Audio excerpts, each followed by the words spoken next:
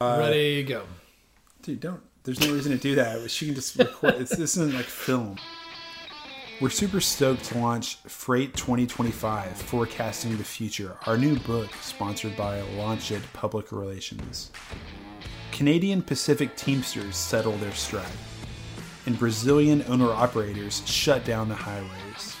I'm JP. And I'm Chad. And we talk about all these topics and more this week on What the Truck.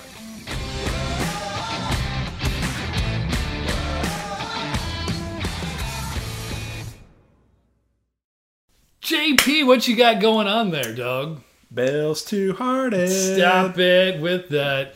Well, let's not hear anything more about that since What? you drink it every single time. Oh, you got more to talk about? I'm just admiring the beautiful orange hue of the top of the can as it, sort of is nestled in my koozie. Do you ever feel like branching out and trying something new? No. Never? No. Like, really, you would never... No, I'm a creature of habit. Well, anyway, I'm trying something new each and every week, JP. And right now I'm trying something from Left Hand Brewing Company, a milk stout. It's really good. I think it probably kind of replaces the old Guinness that everybody used to drink. It's super smooth. It's got this soft roastiness, like kind of some mocha notes. You know what you never get in your beer? Mocha? Notes. That's right. Oh, and notes. roastiness. You never, mocha notes, you don't get that because you always drink the same thing. So, like, you might want to branch out. Oh, you're talking about me personally. I thought you were just talking about the general you. Wow, you're just like calling me out. Well, like you that sticks with the same thing every time. Like I get notes. I'm not calling. I have grapefruit notes, dude. I meant mocha roasted notes. Yeah, no, I don't get. Arguing? I don't get mocha roasted. Anyway, notes. Yeah, true. Well, someday you may want to branch out a little bit, but you know what I have to say to that? What's that? Opening up at Two Hearted. All right. Well, congratulations. We got a lot going on this week, more than we can really take on. We've got an exciting interview for our listeners with Susan Fall. Yeah. Susan Fall is she runs Launchit Public Relations, and they represent a bunch of really cool companies that's sort of at the intersection of trucking and technology.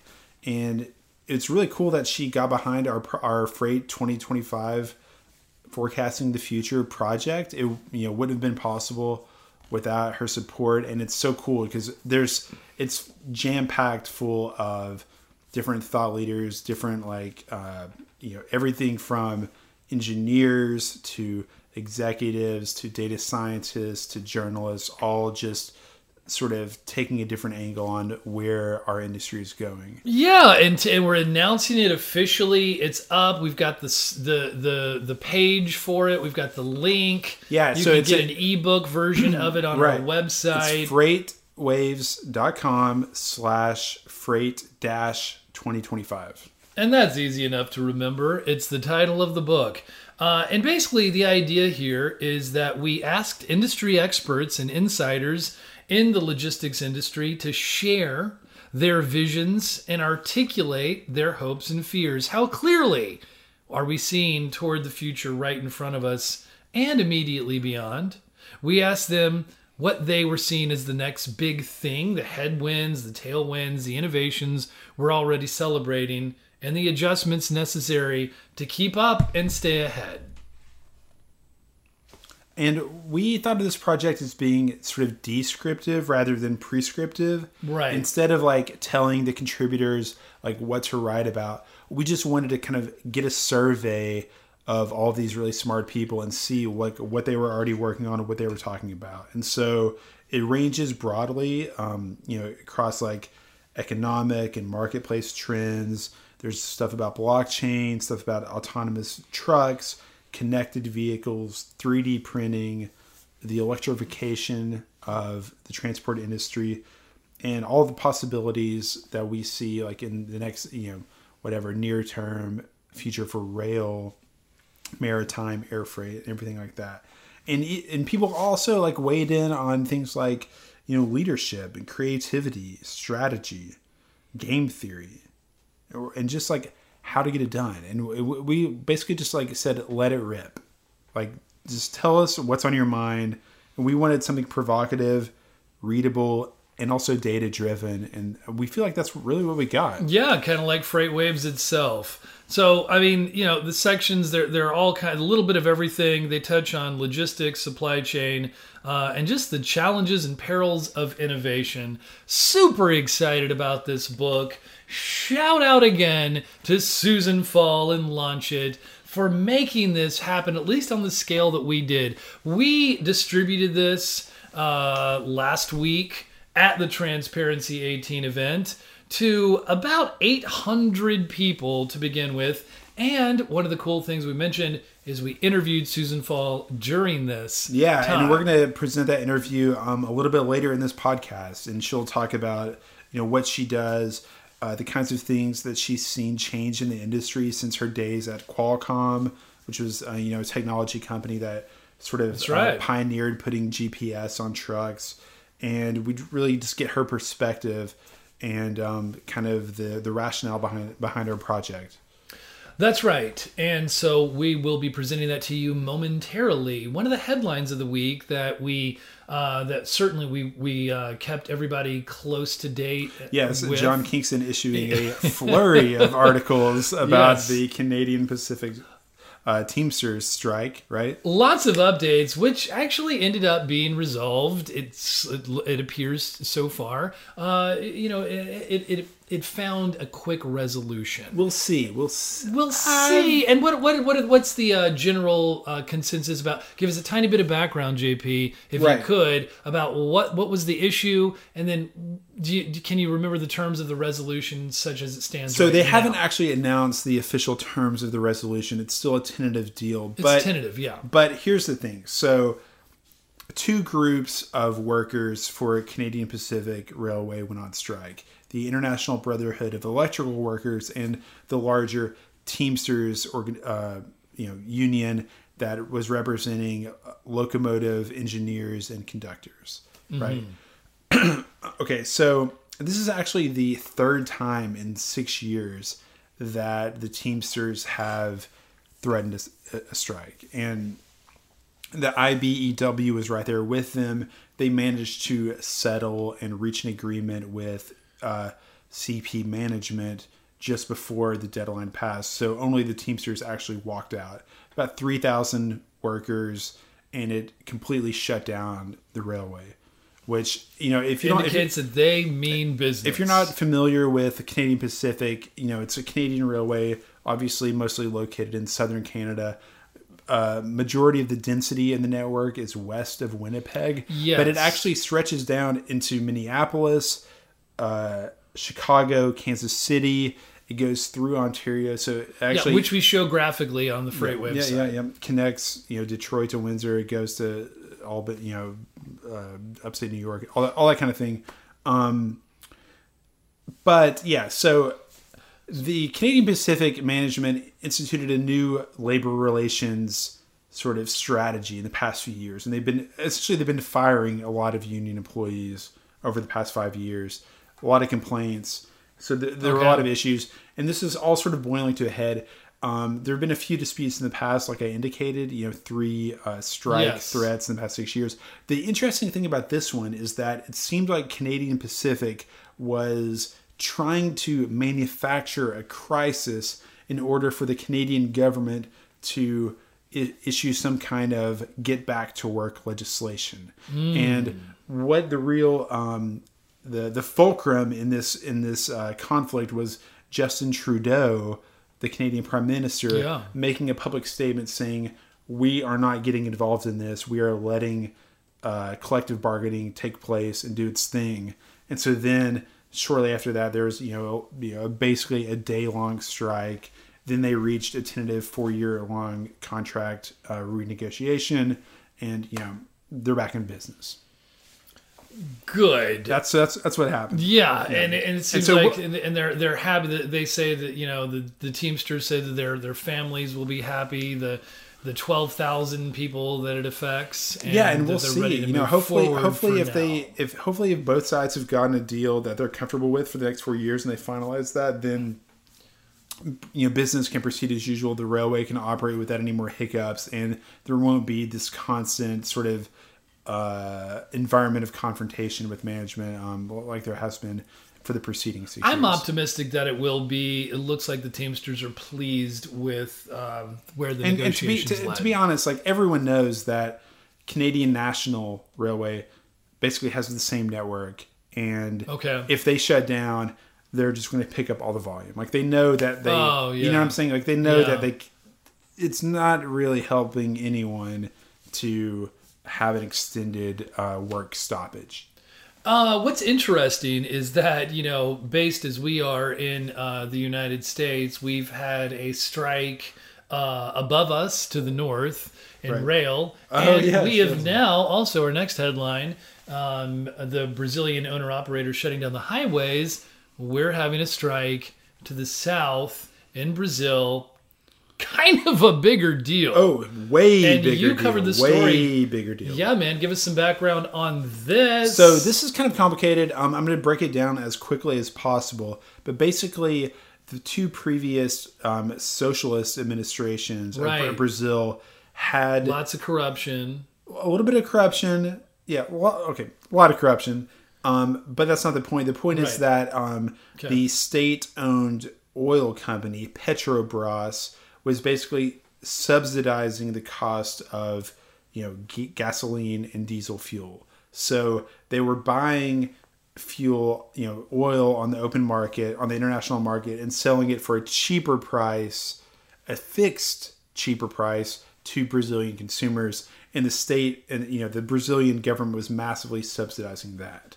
So when President Dilma Rousseff was removed from office in 2016, she was replaced by a more conservative open markets guy named Michel Temer.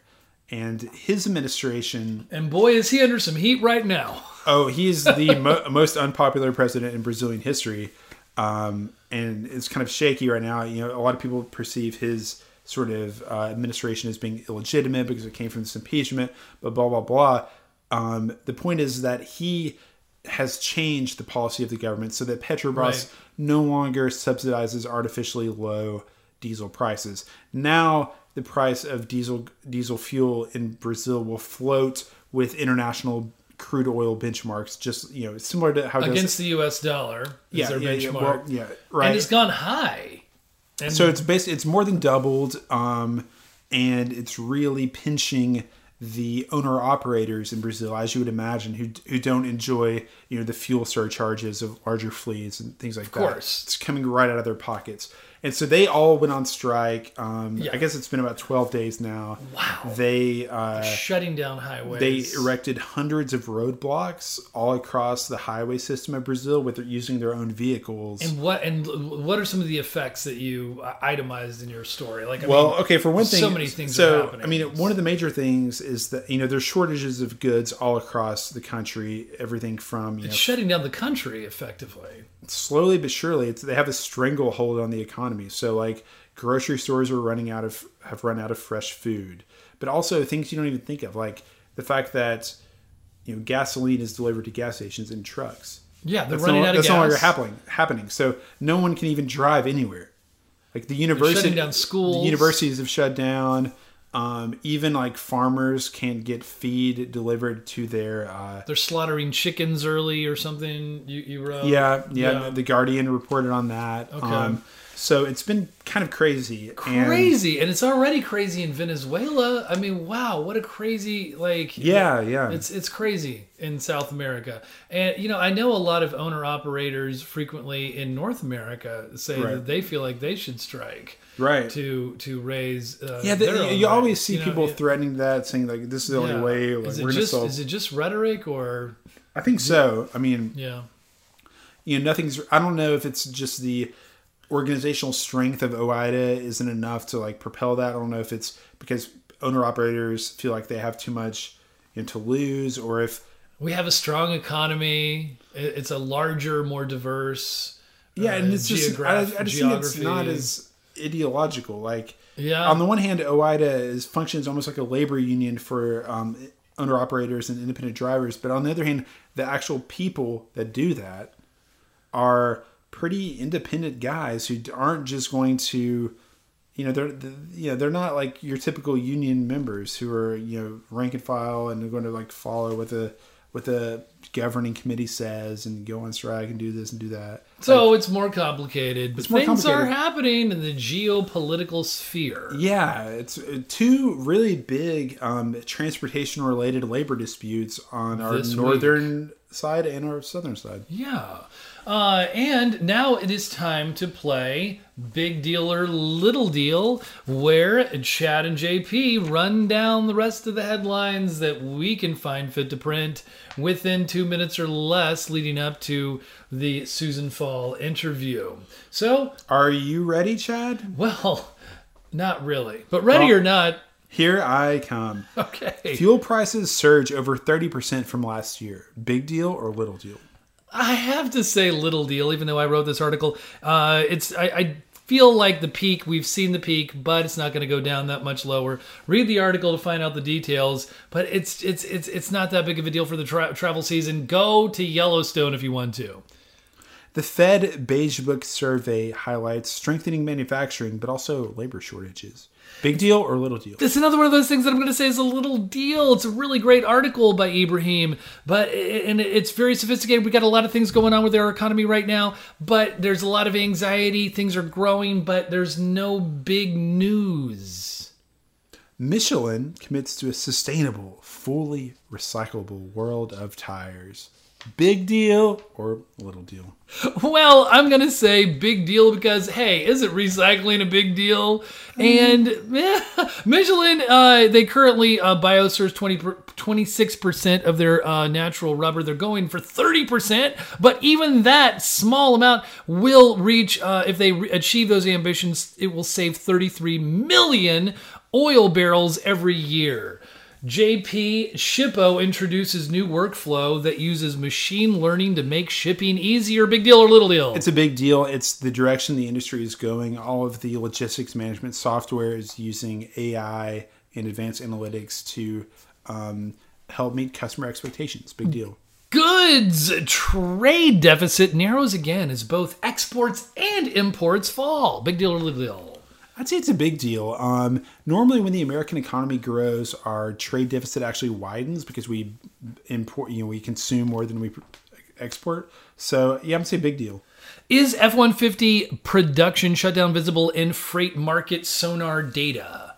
It's a little deal, but it's really interesting that the basically 8-day shutdown in Detroit and Kansas City was visible in turndowns, inbound and outbound of those markets. All right. Well, I talk too much, and so therefore we failed to achieve the 2-minute mark. Chad! But anyway, what a fun rundown of the headlines this week. And now, presenting Susan Fall.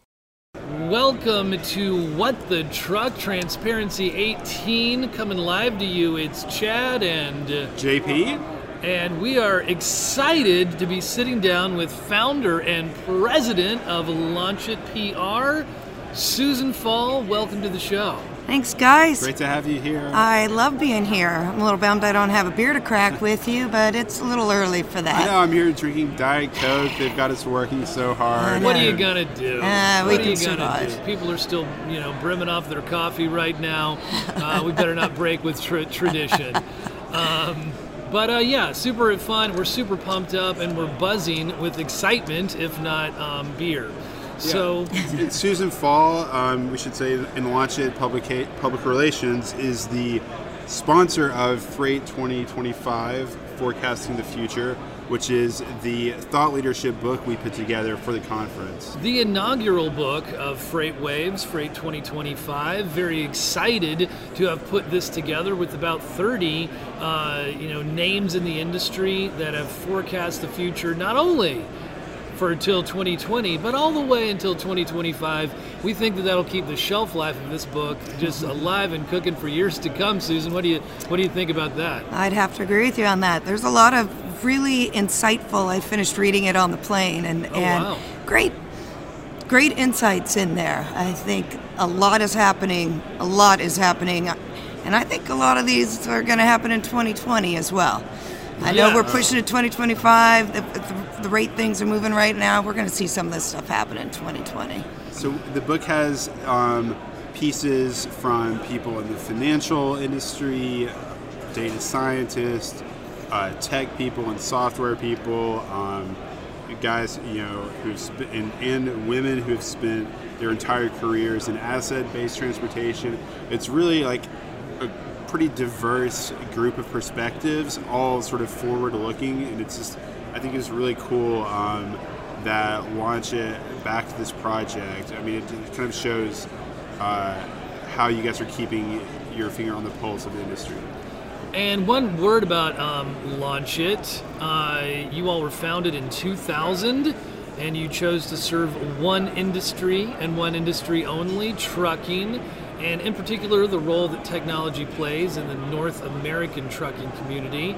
In that time, you have launched well over 100 products and services to the trucking industry, and you fully vet your clients, a little bit of a distinguishing factor from other PR firms. And the clients that you vet, they must have a viable product that truly contributes to the industry. What do you feel? Why does it have to truly contribute? What do you mean by that? You know, I fell into this industry by working with Qualcomm. I got a job. I'm from San Diego. Got a job with Qualcomm in 1993. Knew nothing about trucking, knew really nothing about technology, and my job was to travel the trucking trade shows and teach everyone about GPS. 7 years, fast forward to 2000, we saw a lot of companies trying to get into trucking and just make money. And didn't know trucking, didn't know anything about it. And a lot of the trucking companies got burned. And this is an industry that works on margin profits. We all know pennies. And so I made a point when I left Qualcomm, started Launch It in 2000, was going to just serve trucking, but truly make sure that this was not a product that just, thought that they could make money off trucking and then bail out on it. Right. We've heard a lot at this conference about the difference between like a technology-driven solution versus a business-driven solution. People developing solutions and then looking for a problem versus tech companies who go to their customers, find out what their issues are, and then try to create something that actually helps them out. And I think what happened a lot, and certainly happened back in the 90s, GPS cellular companies, they saw what Qualcomm, Omnitracs were doing. They're like, wait, I have GPS. I can work for trucking. It's a very complex industry. We're seeing it happen with Uber. People think, we can just Uberize freight. It's not that easy. No, and fragmented so industry, it's gigantic. And the people, there's so much involved. It's not as simple as people think. And again, tech companies will have a tendency, especially newer ones, and they're excited. They come in and, trucking's a massive market. We're going to work for them. Their solution may not always work. Well, and when you were, it's kind of like the industry's gotten like a lot cooler and hipper, like this Transparency 18 event. I have to say, it's pretty cool. It's like, and so, but when you entered into it, say, what was the attracting factor to you? Because women, there aren't a lot of women in. Let me tell you, I can still remember my first, and I always joke. I don't know if Qualcomm was brilliant or just naive to send in a 25-year-old surfer chick from California into these trucking conferences, and I still remember my very first one, and it was an atrium style, so I could look down at what I was walking into. It was probably 600 or 700, all men. I think I saw about 2 women, which were spouses. Sounds really intimidating. Yes, I ran back to my room and busted open the bar real quick. Nice. And anyway, what saved it was that I actually was teaching this group of people something. And it's in GPS. You gotta think, back in '93, you hadn't heard of GPS. Your average, so it was a very basic. The global positioning system is a satellite, group of satellites, blah blah blah. So it was a very, I could educate, and we were teaching how we could get rid of, check calls and very basic things.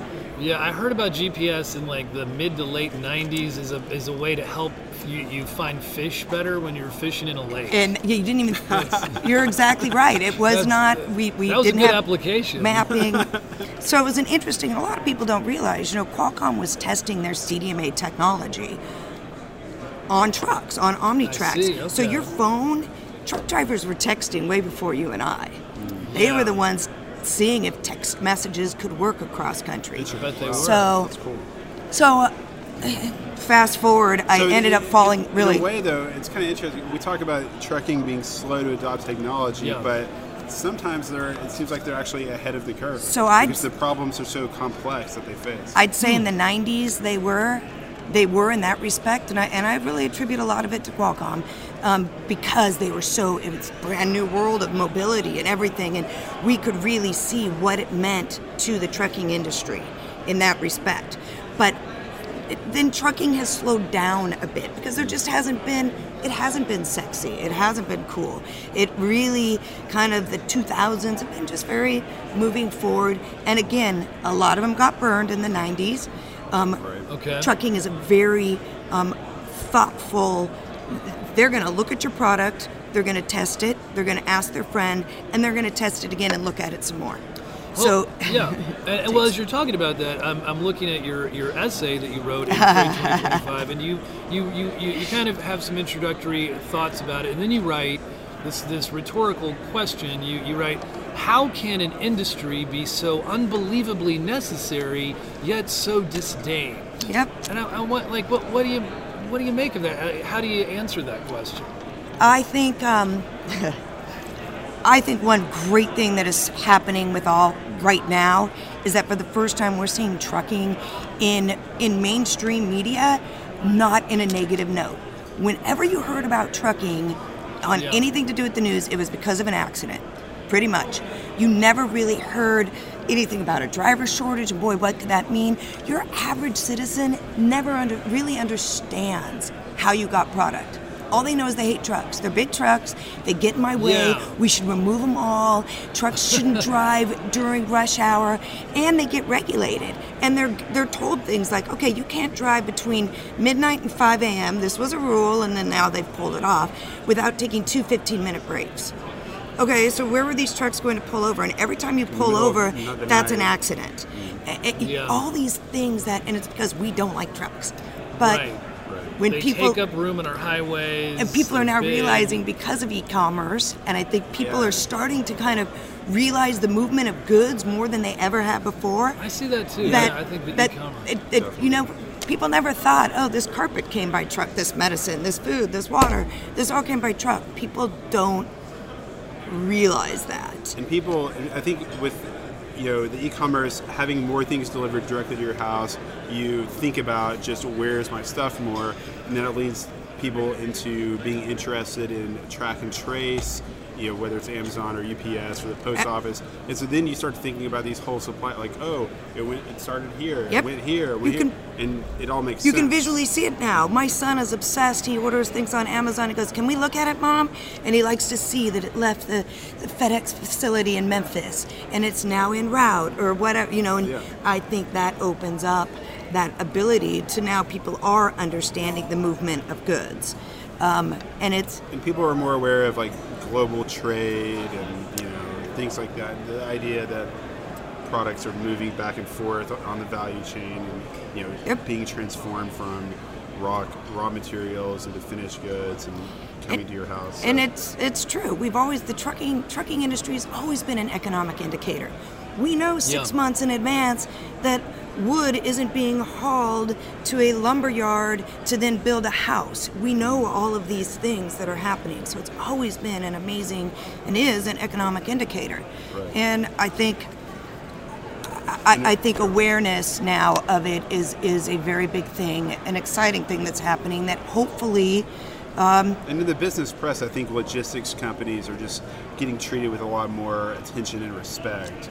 People realize how important they are, and like you said, all of the different things that they can tell us about the overall health of the economy. Absolutely. And now our big, I think it helps that that tech is getting so involved, right? The sexy tech startups, getting a little Silicon Valley in there. Absolutely. Connecting the dots. I feel like we're already segueing into what we were going to do for the 5 good minutes. Yeah. So we're doing good. Let's just keep going as we are. Right on. Can you? So we're going to ask this question. We're already answering it. But can you've been talking a little bit about how things have changed?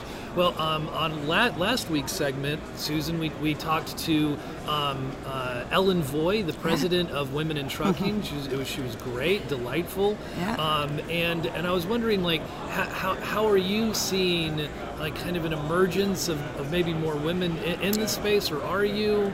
That's interesting, and I love seeing. I was a founding board member of Women in Trucking as well. I was really?